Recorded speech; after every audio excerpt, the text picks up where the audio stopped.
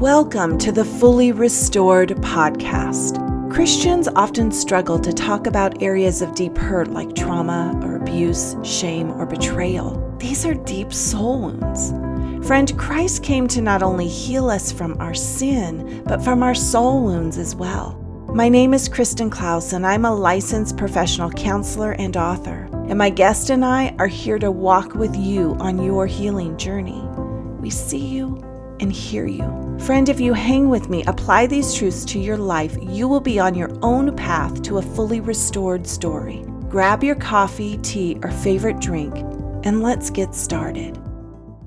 Hi, everyone. This is Kristen Klaus, and you're listening to the Fully Restored podcast. Today, I'm joined by Phyllis Mantelli, who has a powerful story about heartache and abuse in her family, which resulted in very poor relationships, to being one who is fully restored by the love of Jesus. Family dysfunction is hard to live with as an adult, and as a child, it's even more impactful in a negative way. Today, you're going to hear Phyllis' story of how God not only restored her, but her relationship with her mom and more. Welcome, Phyllis. Thank you. I'm so excited to be here. I am so honored and blessed to have you here, part of my Healthy Relationship series that I'm doing. So, Phyllis, tell us a little bit about yourself, the work you do in your family. Yeah. So first off, I will start with the fun stuff. I've been married for 31 years to a really great man that puts up with all my crazy. And I have two grown daughters, and one of which is expecting our second grandchild this December. And I am called a Fifi instead of grandma. That's my grandma title. And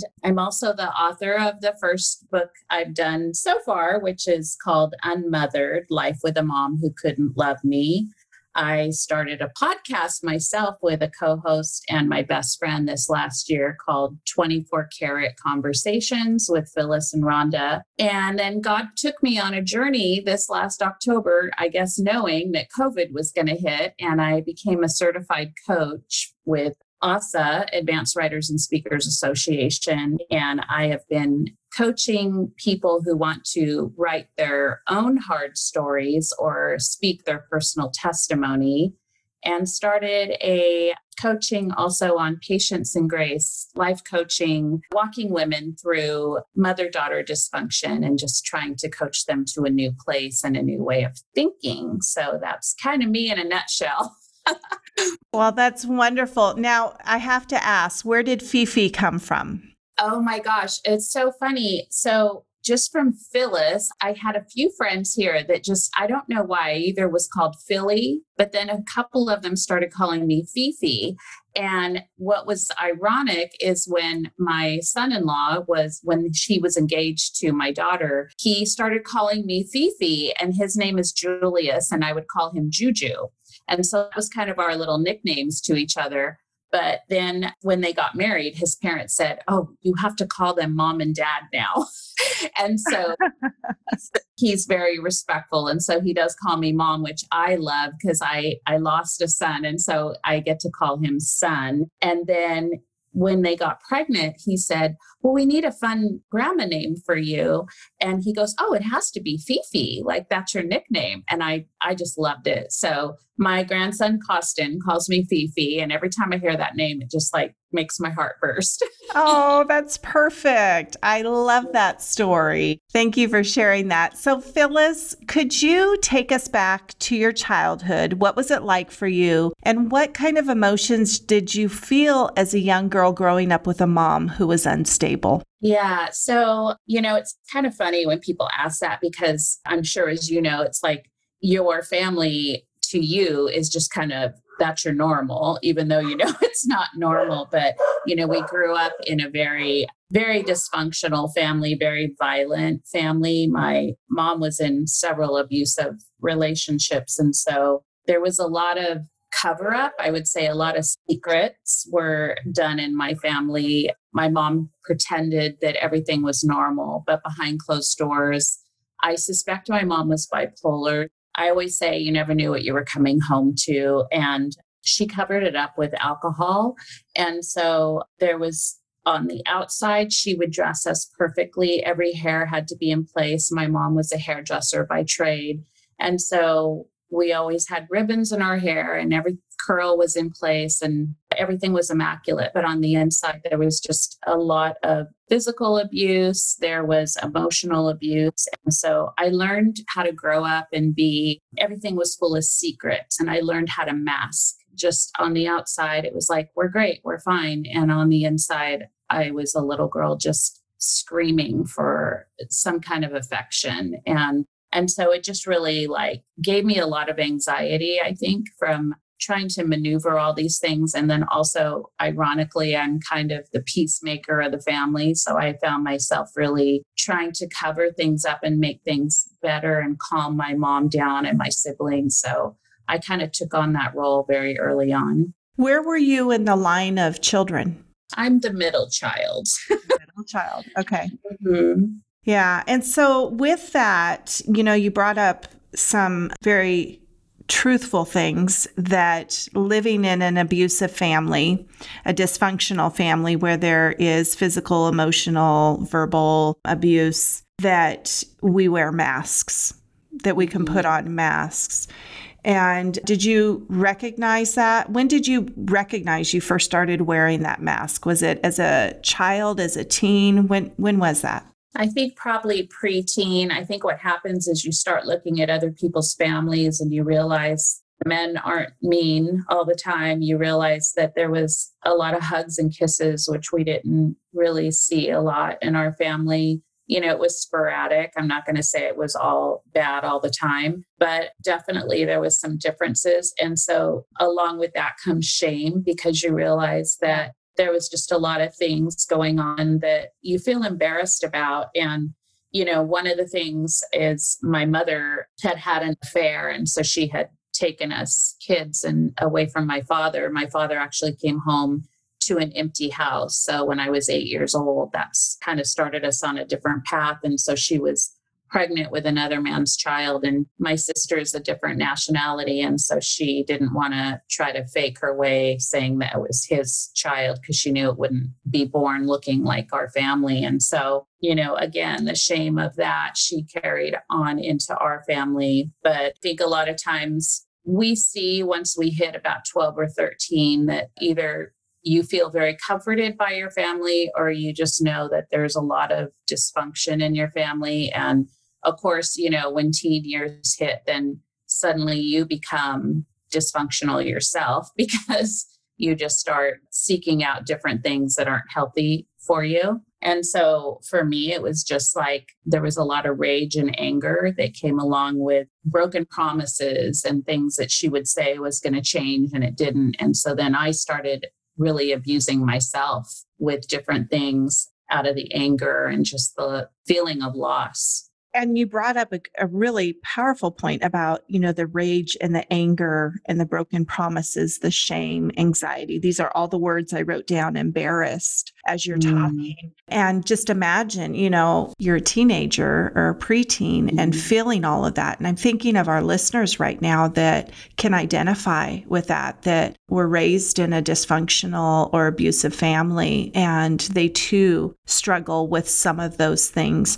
So what was the result of your life being parented in that way? Right. So what I think the biggest takeaway for me that I see now is that even though I was raised by an unstable mother and I saw it, I knew in my head, something's not right.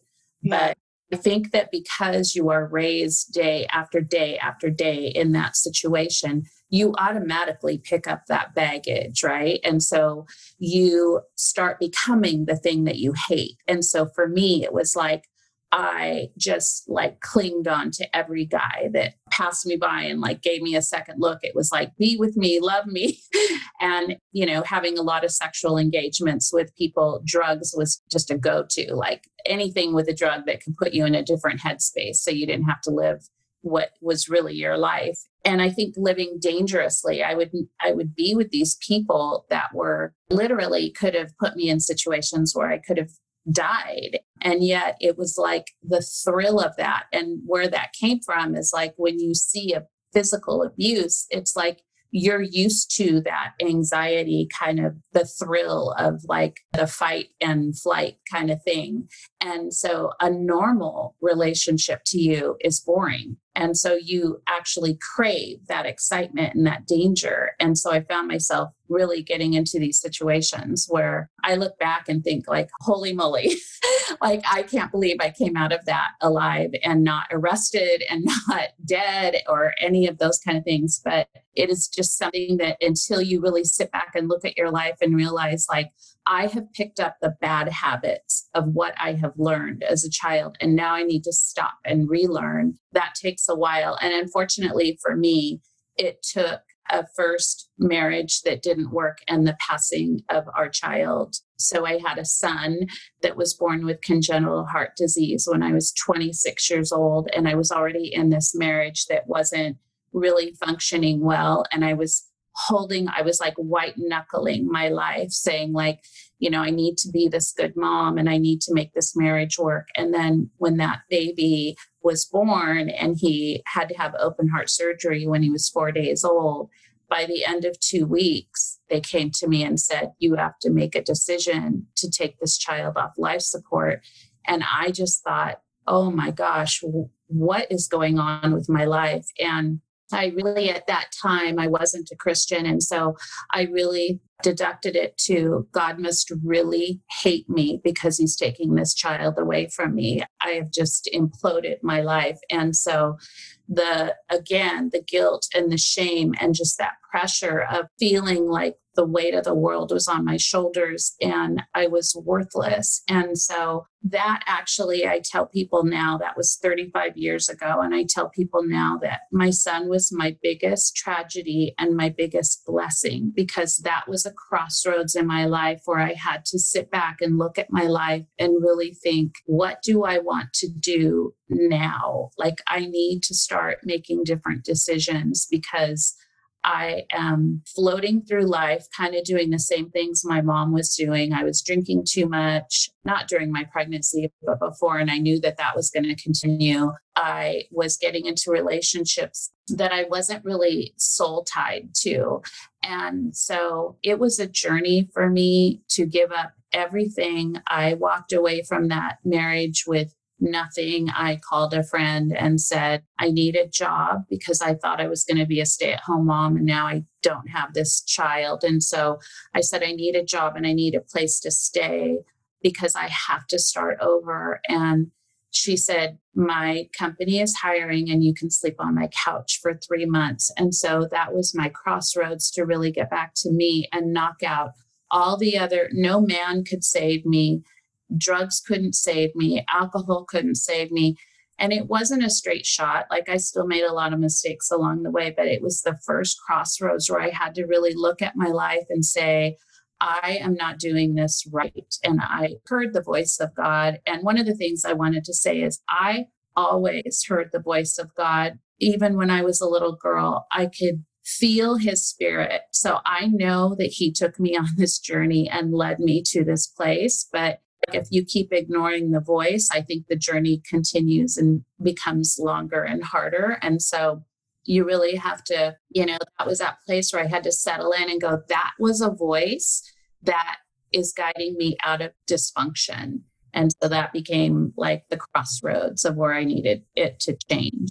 Wow. As you were talking, I was thinking about some of the things you were saying, that the thrill, and the fight and flight. But as you were talking about that and mentioning that you suspect that your mom was bipolar, well, part of bipolar is manic, and you do risky behaviors in manic. So that was modeled for you all the time. So that just seemed normal, that This is what we do. We do these things that are risky, and bipolar has different characteristics in each individual. But for some individuals, they really do the pretty risky behaviors. And it sounds like maybe that's what your mom was doing. But through that, really, you were looking for love and acceptance through everything that was going on in your life, the love and unhealthy relationships and the drugs and the risky behaviors, you were looking for the love and acceptance. But when we're not raised healthy or we experience any type of abuse, for those that experience sexual abuse as well, we have a distorted vision and view of love. And so we think, oh, okay, this is what was modeled to me. This is what love looks like. And you may get physically abused, but that's what love is. That's what my mom did. So what a powerful story. And so you shared with us that, you had your son, and my heart just grieves for you at the loss of your son and the effects that it's had on your life and on your soul. So was that your fully restored story when you had him, when you lost him, and then you transitioned to your friend staying at her house? Was that when you began to feel God's presence in your life? Yeah, so that was the beginning of my fully restored story. So it was crazy because I'm by myself and I'm grieving this loss of my son at the same time starting my life over. But I really did rely on that voice. And like I said, it wasn't a straight shoot to I found Jesus, everything's great. I was still kind of partying a little bit and I was still trying to figure out my own life, but I got my own apartment and I started really journaling a lot and writing things down of what is it that I really wanted out of my life? And spending that time alone, I actually liked myself for the first time. It was almost like I could breathe again when I got out of that marriage. It was I realized I don't need a man to fulfill me. When I get a man again, it's to come alongside me. And I think what happened was in the beginning, I always wanted someone to cover me, to hold me, be everything for me, be my Prince Charming. Well, I still wanted a Prince Charming, but I wanted him to come alongside me and really support me and respect me. And so I settled into really writing about a lot of that and seeing what is it that I want in a partner? That's when I met my second husband. And so I met him at work, and Mike and I just formed this really beautiful relationship. And he is actually 8 years younger than me. And so he was still in college, and I was like, oh gosh, you don't want to be with me. I'm like a hot mess, already, gone through this whole life. And I told him, I really don't want a serious relationship. I need to work on me. And he said, that's okay. I'll wait for you. And so we had this beautiful 4-year relationship where we got to know each other and just really go slow for the first time to really work out problems that came up and find out who we were as people and see each other in all different kinds of scenarios.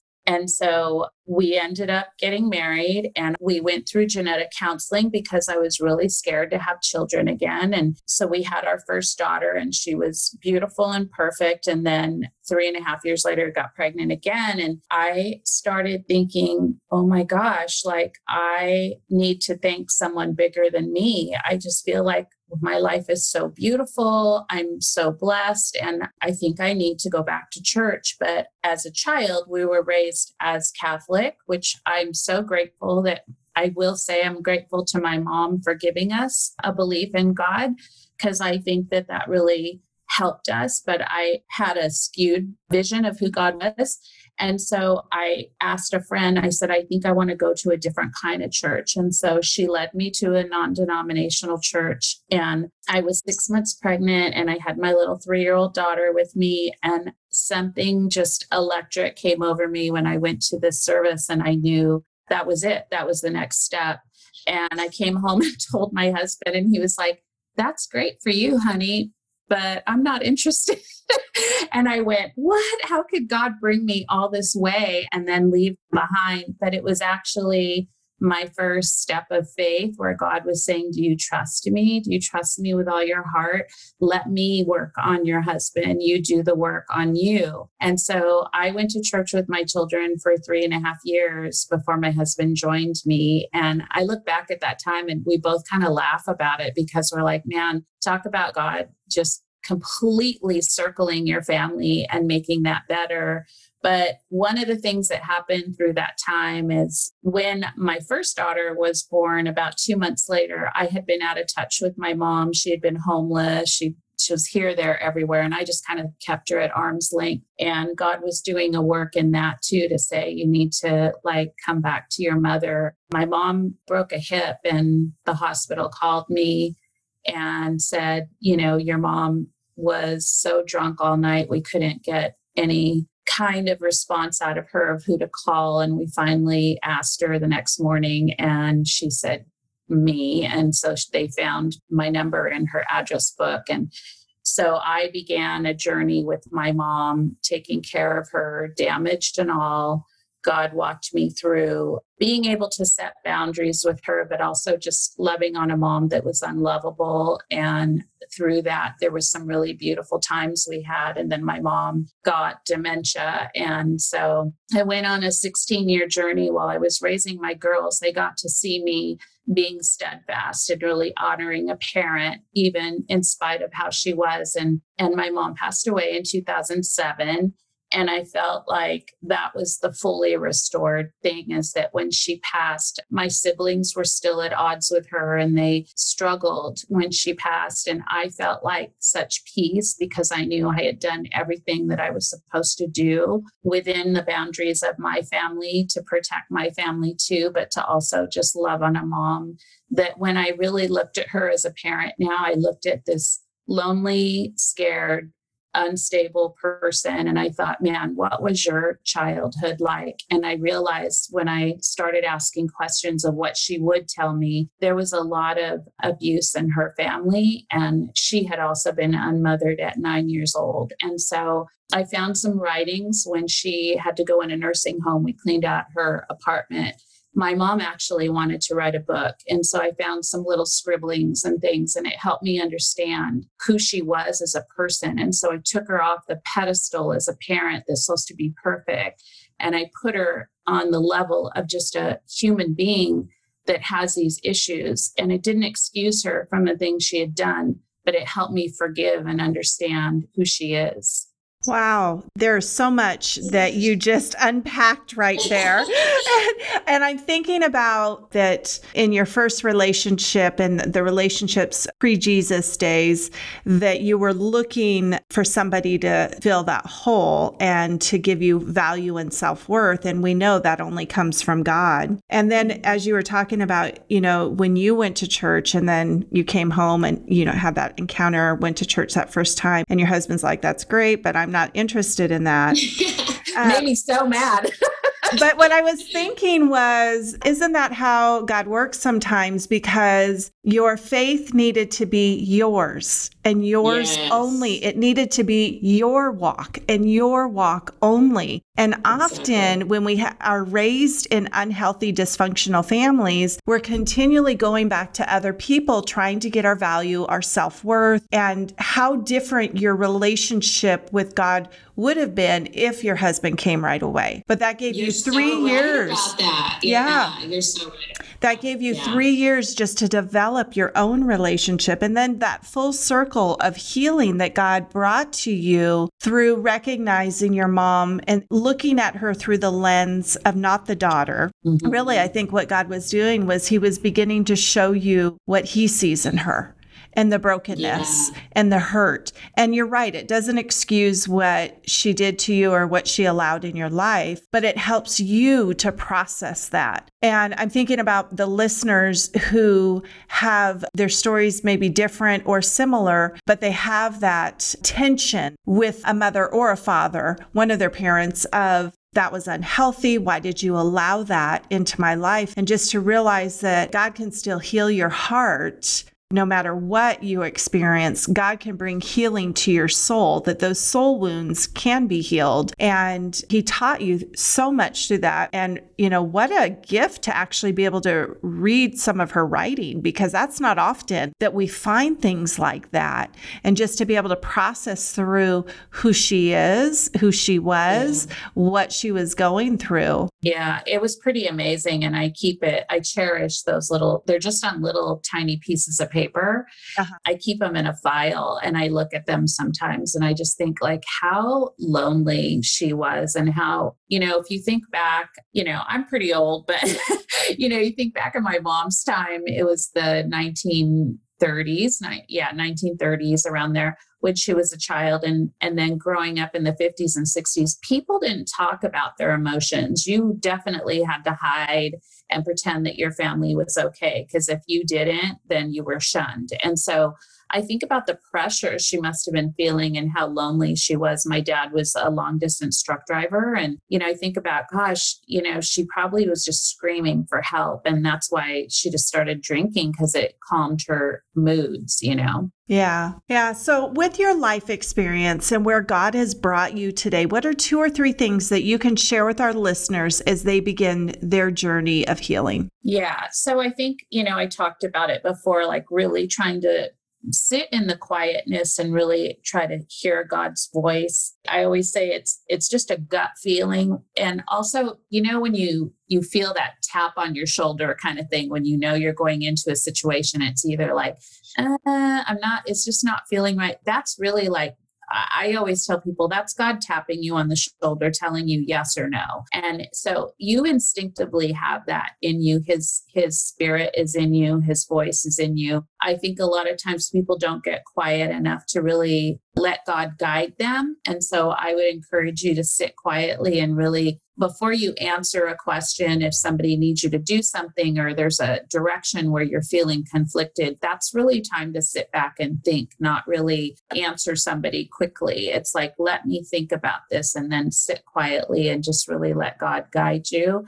And then also, if you do have like a mom or even a dad that is really putting your life in danger, and now you're an adult and you're still just allowing them to run chaos, I tell people you have to set healthy boundaries. And so a lot of times what I would do is I would meet with my mom somewhere else quietly. I didn't let her come to my home after a while, because the times when I did let her in, she wreaked chaos all around, and she's toxic. And so even though I had a respect for her, my kids never grew up hearing the negative words that my mom would automatically throw out. And so when I used to bring my children over there, after a while, when they start getting older, they said, Grandma's kind of mean. Do we have to go visit? And I said, you absolutely don't.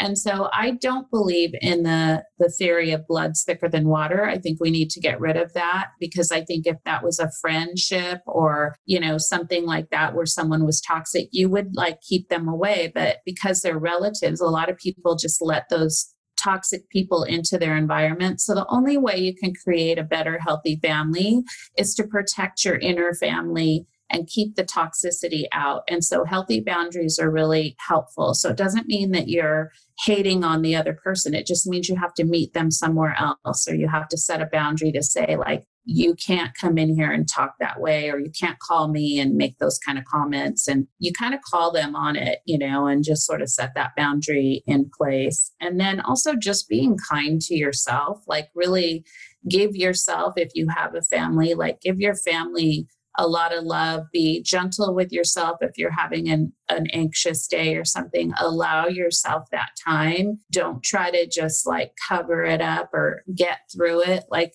really sit in those feelings. I think a lot of times people aren't looking back to see where that hurt is coming from. And a lot of work I do with the coaching with clients that do have the mother-daughter relationship is I tell them, we didn't get to be children. So you need to tend to that little girl and ask that little girl, what does she need? Because you need to let her know that you're there for her and it's okay. And so if you need to cry, you need to cry. If you need some kind of comfort or just a break on something, it's okay to do that. Don't try to muster through it and buck up and be strong. It's like you need to tend to that little girl. Those are 3 powerful words of wisdom right there. Listen to the quietness of God's voice. I always tell people, when you're doing that, when you're listening to the quietness of God's voice, you talked about the gut feeling. I often say it's the words that come to your heart that are kind words, are loving words. They're not the words that you normally say to yourself, like, I love you, my daughter. I'm proud of you.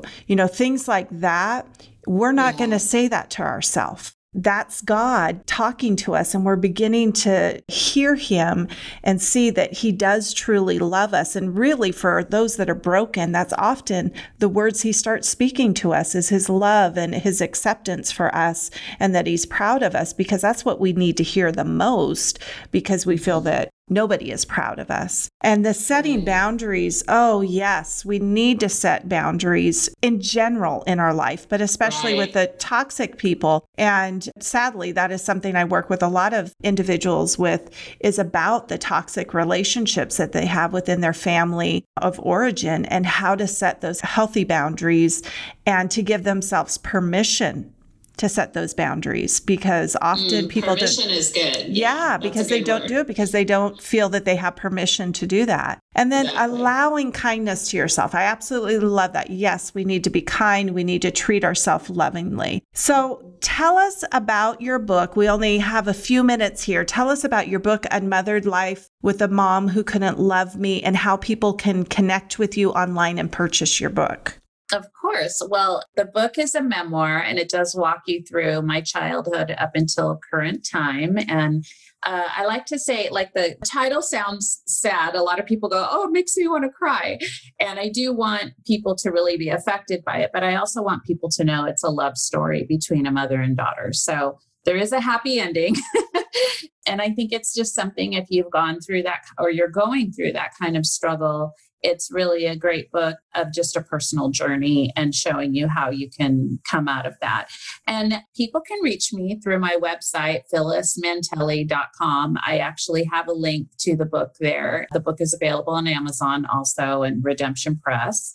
And then pretty much all my little handles and links and all of that is on the website, to Instagram, Facebook, and then our podcast, 24 Carat Conversations. So it's the number 24, Carat is CARAT, Conversations with Phyllis and Rhonda. So those are all my little links to everything. Well, wonderful. So in our last few moments that we have here, could you pray for our listeners today? Absolutely. So one of the things I want to pray, my favorite scripture is Proverbs 3, 5, and 6. And so I want to walk us through that with a prayer. Lord, the proverb says, lean not on your own understanding. Trust in the Lord with all of your heart. Lean not on your own understanding. Acknowledge him in all of your ways, and he will make your paths straight. And so today, Father God, I ask that you help people learn to lean on you, Father God, and not on their own understanding, that they hear that quiet voice, Father God. I ask that they just trust in you with all of their heart, Lord, that if everything else in their life has failed, that you are still there. You are the one constant. You will make their paths straight when they reach out for you and grab hold. And so I pray over that today, that whatever resonated with them during this time, that it's time for them to reach out and grab hold of you and grab hold of resources that will help pull them into a forward motion, Lord, that they don't have to sit in the shame. They don't have to sit in the guilt. They don't have to sit in the revenge and the anger and the bitterness, that they can just rely on something that will open their heart to a spirit of kindness, goodness, joy, peace, and comfort. And so we pray that over the listeners today, Lord, that whatever they are feeling, if their heart is pounding, this is meant for you. And I ask you to take that first step. And we ask this in your name. Amen. Amen. Well, thank you, Phyllis, for joining us today. Our show notes and all the links shared with us today can be found on my website, podcast.fullyrestored.love. Be sure to subscribe to our podcast so you can stay up to date on all of our shows. We would appreciate it if you would leave a rating as well on whatever platform you're listening to us on. I too would love to stay connected with you, so be sure to find me on Instagram or my Facebook page, which are both at author Kristen Klaus. I pray this episode of Fully Restored podcast ministered to you, encouraged you, and that you're walking away with some new tools of how to listen to God's voice, of giving yourself permission to set boundaries and allowing yourself to be kind to yourself as you are walking out your own fully restored story. And remember, friends, nothing or no one is beyond restoration with our Jesus.